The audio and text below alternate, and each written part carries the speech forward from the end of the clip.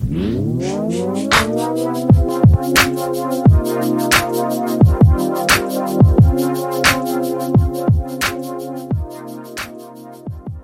everyone, this is the Young Gunners podcast from the Texas Young Lawyers Association. We cut through the noise and discuss practical tips and challenges facing new attorneys in Texas and the United States. In this episode, I am your host, Eduardo Marquez. I am an M&A associate at Sidley Austin in Houston and recording today from the offices of Denham Capital here at Houston. Our guest today is Tony Fiore, Associate General Counsel at Denham Capital, who will talk to us on some practical matters for young lawyers in M&A transactions. Tony, good morning. Thank you for being with us. Good morning, Eduardo. Thanks. Good to be here. Tony, could you tell us a little bit about Denham Capital and the M&A work that you do here? Sure. So Denham Capital is a global private equity firm. We invest in oil and gas, power and renewables, and metals and mining, and we do that globally. We have over 10 funds that from our inception going back more than a dozen, I guess it's closer to 15 years now. It's approximately $10 billion assets under management that we invest in these three different sectors. Among the many hats I wear here, ranging from certain compliance matters to everything that an in-house attorney can encounter, I also spend no small amount of my time either directly overseeing M&A transactions where we might be acquiring a company, something that will be a new portfolio company, or where there are issues that have attention internally, or where in my judgment that I think a given portfolio company could use some additional firepower or oversight or expertise. I'll involve myself in some of the M&A transactions where they might be acquiring what's going to be the centerpiece asset or of what the portfolio company will hopefully turn into something much larger that we'll be able to exit from some years down the line. Again, and it depends on the level of expertise internally at the portfolio company where they could just use a little extra help. If you could give us a ballpark estimate of how many transactions or M&A transactions you've done, maybe in the last year or in the last 5 years, could you give us a number?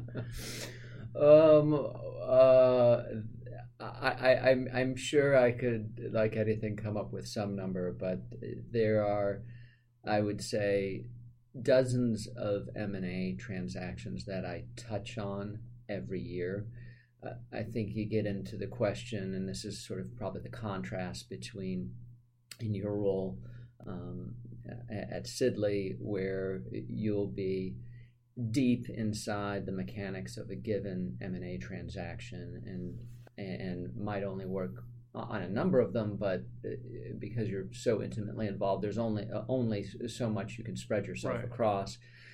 Whereas I might be seeing things at a pretty involved level, depending on what the situation is, down to the point of if the situation warrants commenting on drafting inside some indemnity provision. I'd say that's pretty unusual, just given the how I'm spread across a lot of things, all the way to simply maybe calling up an attorney in a position like yourself or any of the other attorneys who have a primary role on the deal to say, hey, I need a status update. What's important right now in front of that's in front of us that, in your judgment, based on your experience, I should be caring about right now and I should be concerned about.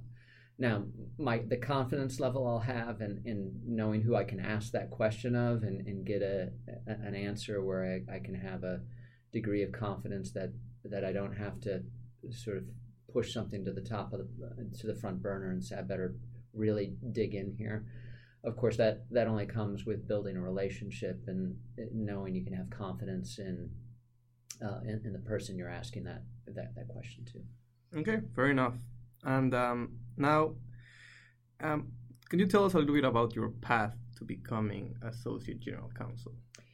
Certainly. So as we're recording this in October 2018, so I graduated law school in, I guess it was May 94, admitted to the bar officially January 95.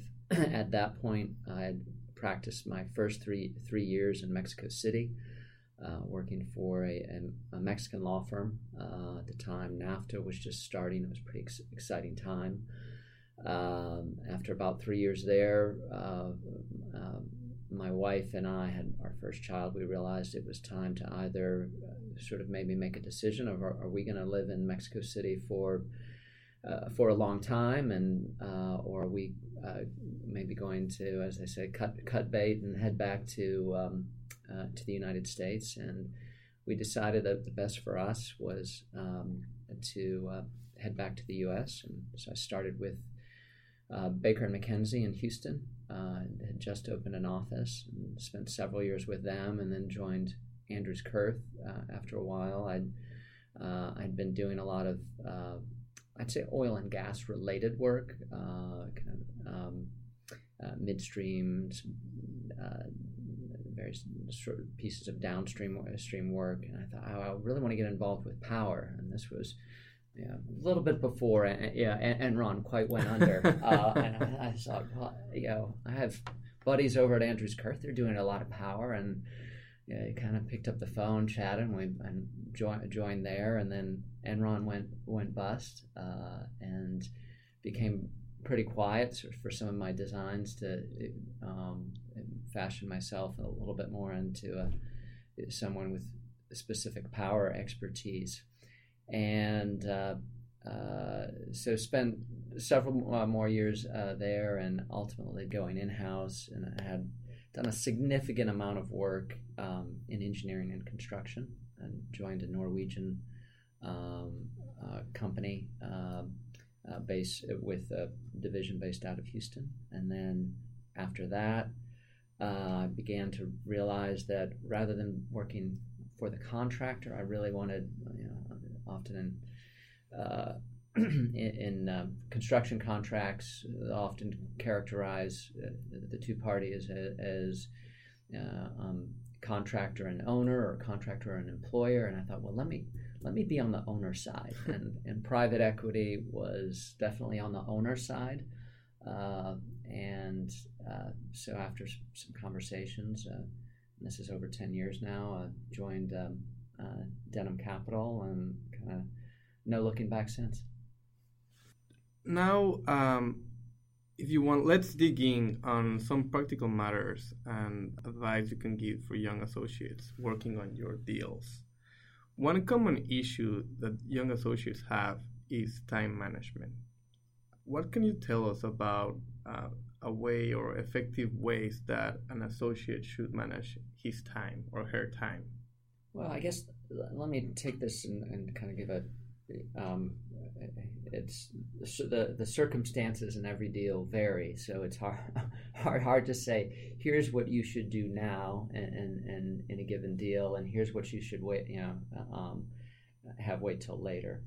Every deal is going to have its own set of deadlines. There's going to be a deal timetable of how people envision the deal actually happening and getting to the other side. And I only think it comes with experience, where you get to gain your own view of how you see a given deal moving from what might be some simple conversations, or it could be the development of what could be a very detailed term sheet, all the way to how are we going to exchange signature pages. And so I think your first step is trying to wrap your arms around, well, what is that deal timetable, and then thinking through how you fit into that. Are you doing? What are your responsibilities going to be? Who are the team members? obviously, when you're just starting out, it can be a situation. Hey, I'm just happy to be here. What do I do? And that's totally fair. But as you get experience, you're gonna begin to understand how long things should take and how long things then actually take, and as year in, year out, you're going to have a better and better honed sense of, hey, here's how long I think it's going. I did a quick scan of the data room just to, this is the 20,000 foot level, and I have with might be a pretty big margin of error. I think we're going to need just the following approximate amount of time and the approximate number of attorneys and other experts involved to sort of start breaking this down. Or I'm gonna, and then the next step might be, I need 5 to 10 hours actually just to answer that question well, in a way that we can all then work into our collective planning. So I'd say that's part of the process of how you are going to learn about managing your time. And then I think probably the other thing I would say is to recognize when something is taking you a long time, or it's going to take longer than you thought, or you're not going to be able to get to X, Y, or Z components of something because as deals can be fast moving, you get pulled into some other thing, and then somebody's going to turn to you and say, well, where are we on this? It's like, well, I've been working on that. It's like, well, you could turn to the senior attorney and think, well, they should have been aware of this because they told me to do that. But this is where, kind of putting on your big boy, big girl pants and saying, you should have raised your hand, waved, and said, hey, here are the competing things that we're working on. This is how I'm stretched for time, and here's what I can do efficiently, or I'm not going to be able to do. Do we need more resources? I hate to use the term warm bodies, but there's a point where you can require a number of people working on things. Yeah, I think that falls into the managing the expectations for the people on your team and for the client. Because like you said, like when you're a young attorney, sometimes you feel that you don't have control of your time, but you gotta learn to manage the expectations of people and telling them, hey, I would love to spend 20 hours in this, but maybe I just have 15 because I have these other responsibilities. So one of the things you mentioned was due diligence. This is another task that usually young attorneys lead on an M&A process, the due diligence process. What are some do's and don'ts to do on a due diligence? Okay, well, let's start maybe with some of the do's, and this sort of segueing from time management to due diligence. It's like you've got to understand what the basic transaction is. What are you trying to achieve here? So that's just dropping in and not understanding what it is in reviewing a set of agreements is part of the ultimate goal of the client. That's going to be a real handicap for all the reasons you can think through. And then I think as that process is moving forward, you need to be ready to ask questions, not just before, so you understand it, but also during the process, because things are going to be coming up. They're going to be different decision points of whether is this important? Is that important? That's where conversations with the client, or at the very least within people within your team, certainly the lead deal attorney to be explaining to him or to her what you're seeing. So And then as well, I think it's important to understand what the work product is that you're being asked to deliver. Speaking as the client, I have times where I get on the phone with attorneys and saying, I want a detailed report, and it needs to look, as follows, and coverage is going to be broad. I want you to hit all the usual suspects, and maybe here are some certain areas that I have particular concern around. Other times it might be, we've worked with each other a long time, and this is a fast-moving deal. Certain risks are built into the price here. Look for the following type of gotcha things or anything else in your experience that might pop up.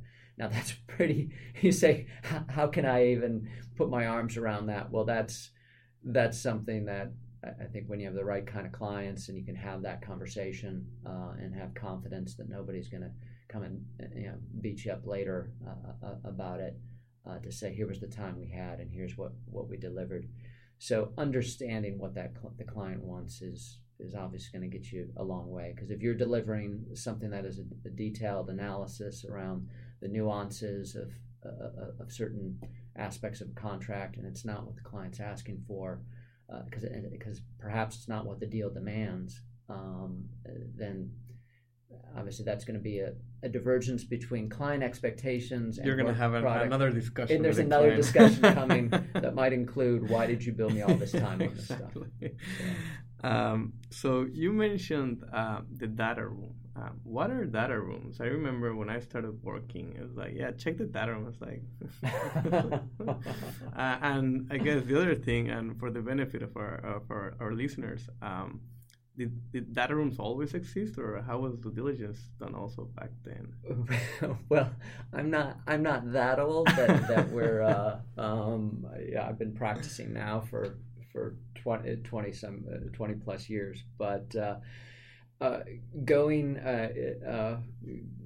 back in the Wayback Machine, for those who know that reference from a certain cartoon that was on when I was a young kid, but the data room, well, it's the data room this is a reference to what are all the due diligence materials that you're going to review. Are they located in one place? Is it at the offices of the target? There are 9 warehouse type rooms that good luck. Or have things been consolidated in certain ways and organized? And that's what we're talking about when we mean a data room. And going back, it used to be, or often would be, a room.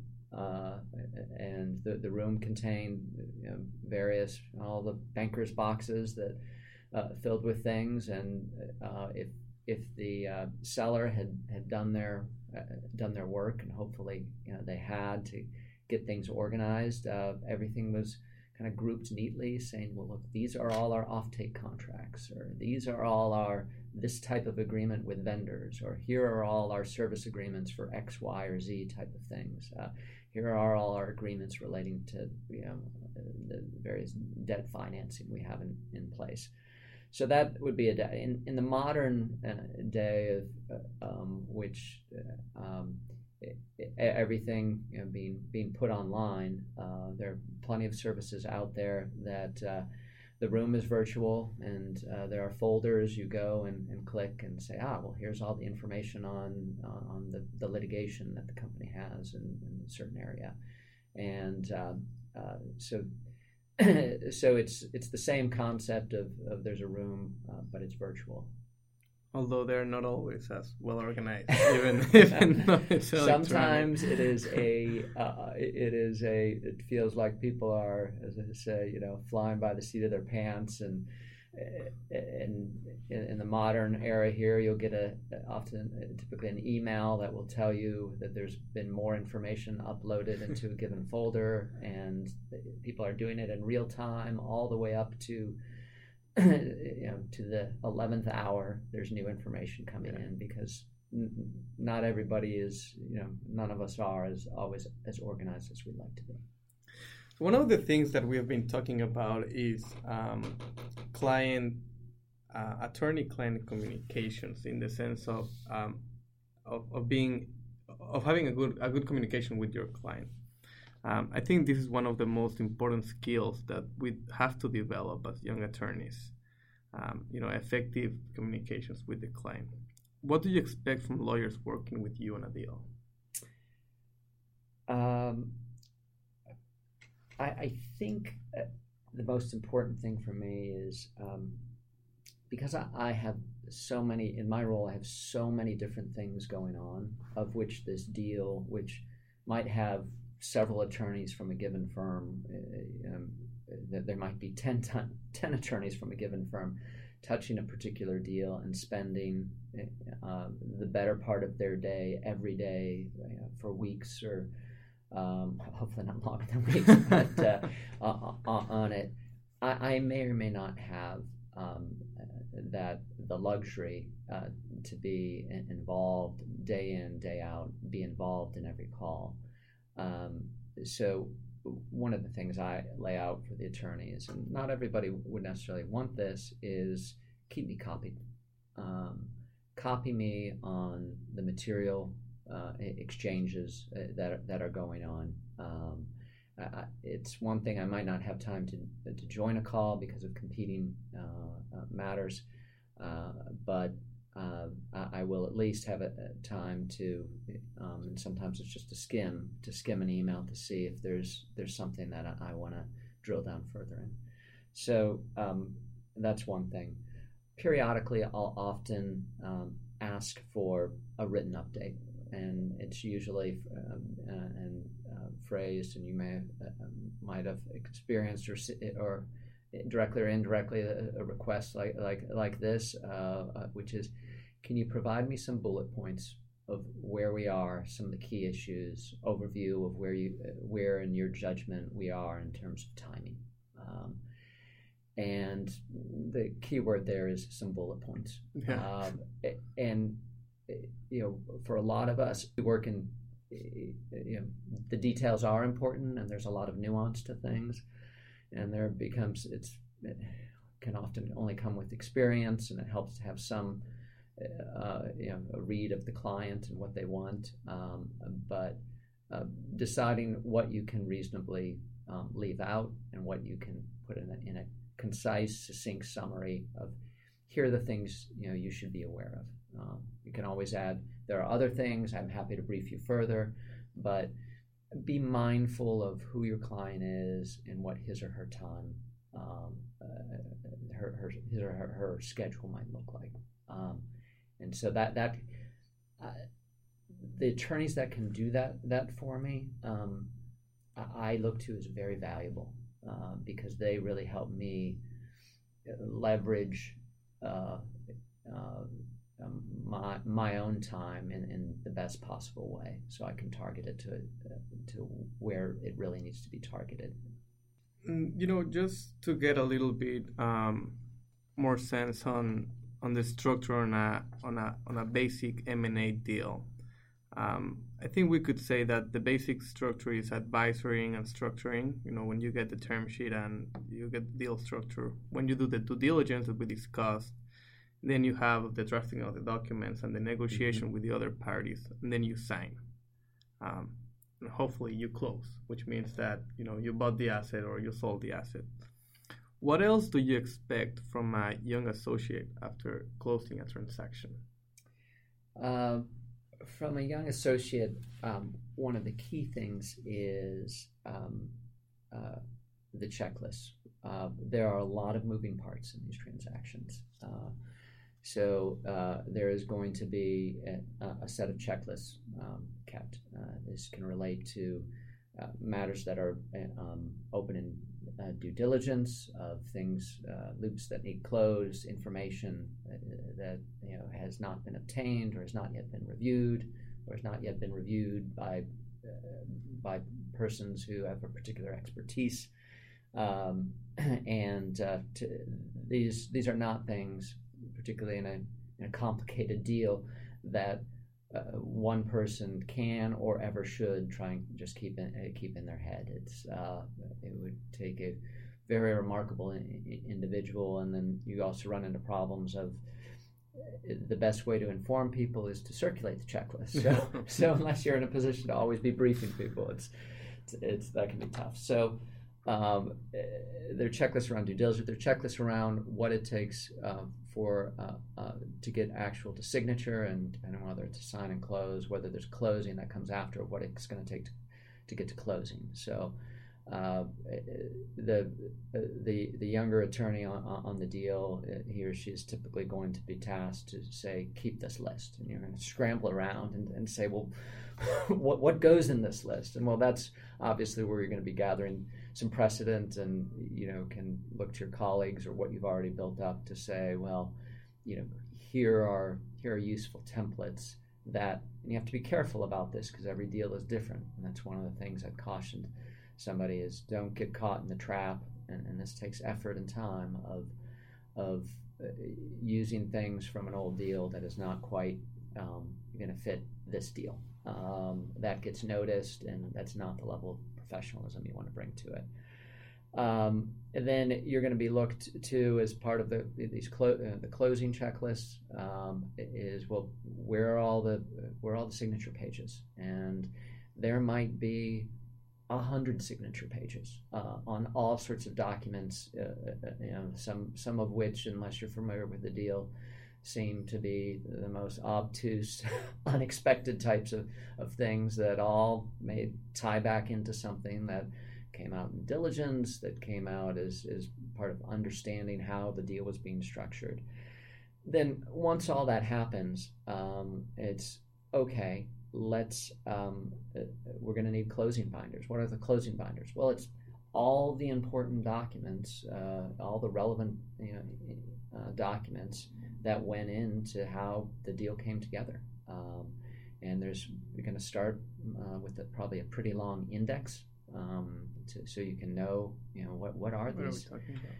It might be 10 documents, and the closing binder, which is really just, in the modern day, we don't even ask anymore for hard copies of things. It's send over a thumb drive, or still we get the occasional DVD, CD-ROM, but sometimes it's just send a zip file by email that contains everything, and in there will be everything collated, all of the signature pages. And here's the important thing, is to move quickly to put together that closing binder. As soon as that deal closes, you will be pulled on to other things, and you will forget about X, Y, or Z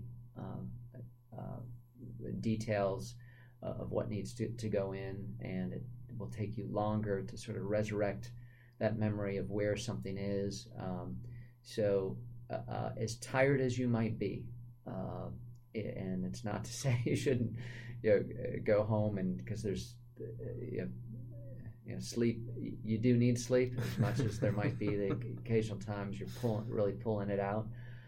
You do need sleep in order to be able to think clearly, but so do at the right times, make sure you get that, but then push through, prepare the closing binders, get them out and into the client's hand, and then you'll be able to have your plate as clear as you can get to look forward to the next deal. Yeah, because I think I've been there. I've been sometimes very responsive, deliver the closing binder immediately. It took, not as long as you would think that it would take. But then when you let a couple of weeks go Sure. by, it'll take longer, and then you'll send something to the client. It's like, oh, so this is the closing binder for the transaction we did a couple of months ago. It's like, oh, here you go. So yeah. And I think it's important for you don't want to have the client asking you for it 2 months later to say where's the closing binder. And here's one other little thing: there might be all the checklists are designed to prevent this, and we have our own internal procedures that we work through with law firms to prevent such thing. But there might be some document, or there was something somehow that's missing or you can't track down, which the train starts to leave the station in terms of your ability to correct for something. It's a lot easier to do at day 2 rather than say week 2 or worse, month 2 following a closing. Yeah, definitely. Thank you, Tony. Any final advice that comes to mind? I would just say, look, be accessible to your clients, but don't be annoying with them to the point of it's always striking a balance of how do you be available to a client, and because we're all, someone once said to me, we're all in the profit-making business. This was not actually in a setting that was involving directly the practice of law, but keep that in mind, that people's time is valuable, and people understand that you do want to stay connected with them, but strike the right balance. Remember, you're there to serve your client, and serving their client, the client comes in a couple different forms. It's obviously protecting their interests, but it's also understanding what's important to them. So I can't answer what that is, but that's something for you to think about. And then also follow up with your client, whether it's on the particular matter, to say, hey, I sent you that email about X, Y, or Z issue. I wanted to follow up. It's been 2 days, or it's been 2 weeks, and that's sort of getting to know your client. I'm actually can be quite grateful when there's follow up, and sometimes it's often can be more than once of saying, hey, Tony, about this issue, then also maintain your composure. In M&A deals, look, things can get tense, and negotiations take on their own lives. The frustrations that crop up, the personalities of the individual involved, including at your own client. But remember, you're being watched not just by your own client, but by the counterparty. And you might have a day where and it's 5 years down the line, where somebody that was involved in a deal says, "Hey, I like the way Eduardo handled himself. He was looking for solutions. He kept his cool, and he's the kind of guy I want involved in this deal." You never really know where your clients come from, and your composure is not just for the benefit of your client. It's really for yourself. And also be aware that this is the practice of law, and you will make mistakes. There will be, and hopefully it's not an outright error, but it will be a judgment where I should have handled it this way, or we should have addressed it in the documents in that way. This would have been better. So learn how to address those mistakes, and be ready to have a conversation in the right way at the right time with your client. In the last 10 years at Denham, to say we haven't had deals where there have been mistakes, the reality is there are always going to be mistakes. Now, you hope that they're small ones, that they're not going to have a material impact. Not expensive mistakes. And not expensive mistakes. And I can't tell you how to address the mistake, but it's something you should be ready to address in the right way at the right time. Well, thank you very much, Tony. This has been great and very helpful. Thank you all for listening to our Young Gunners from the Texas Young Lawyers Association. Don't forget to check out other episodes available on our website, tyla.org, and wherever you get your podcast. If you have a topic you want to hear about, email us at tyla@texasbar.com, or send us a tweet at Texas Text Young Lawyers using the hashtag YoungGunners. You can also find us on Facebook and Instagram. We hope to see you back here for another episode.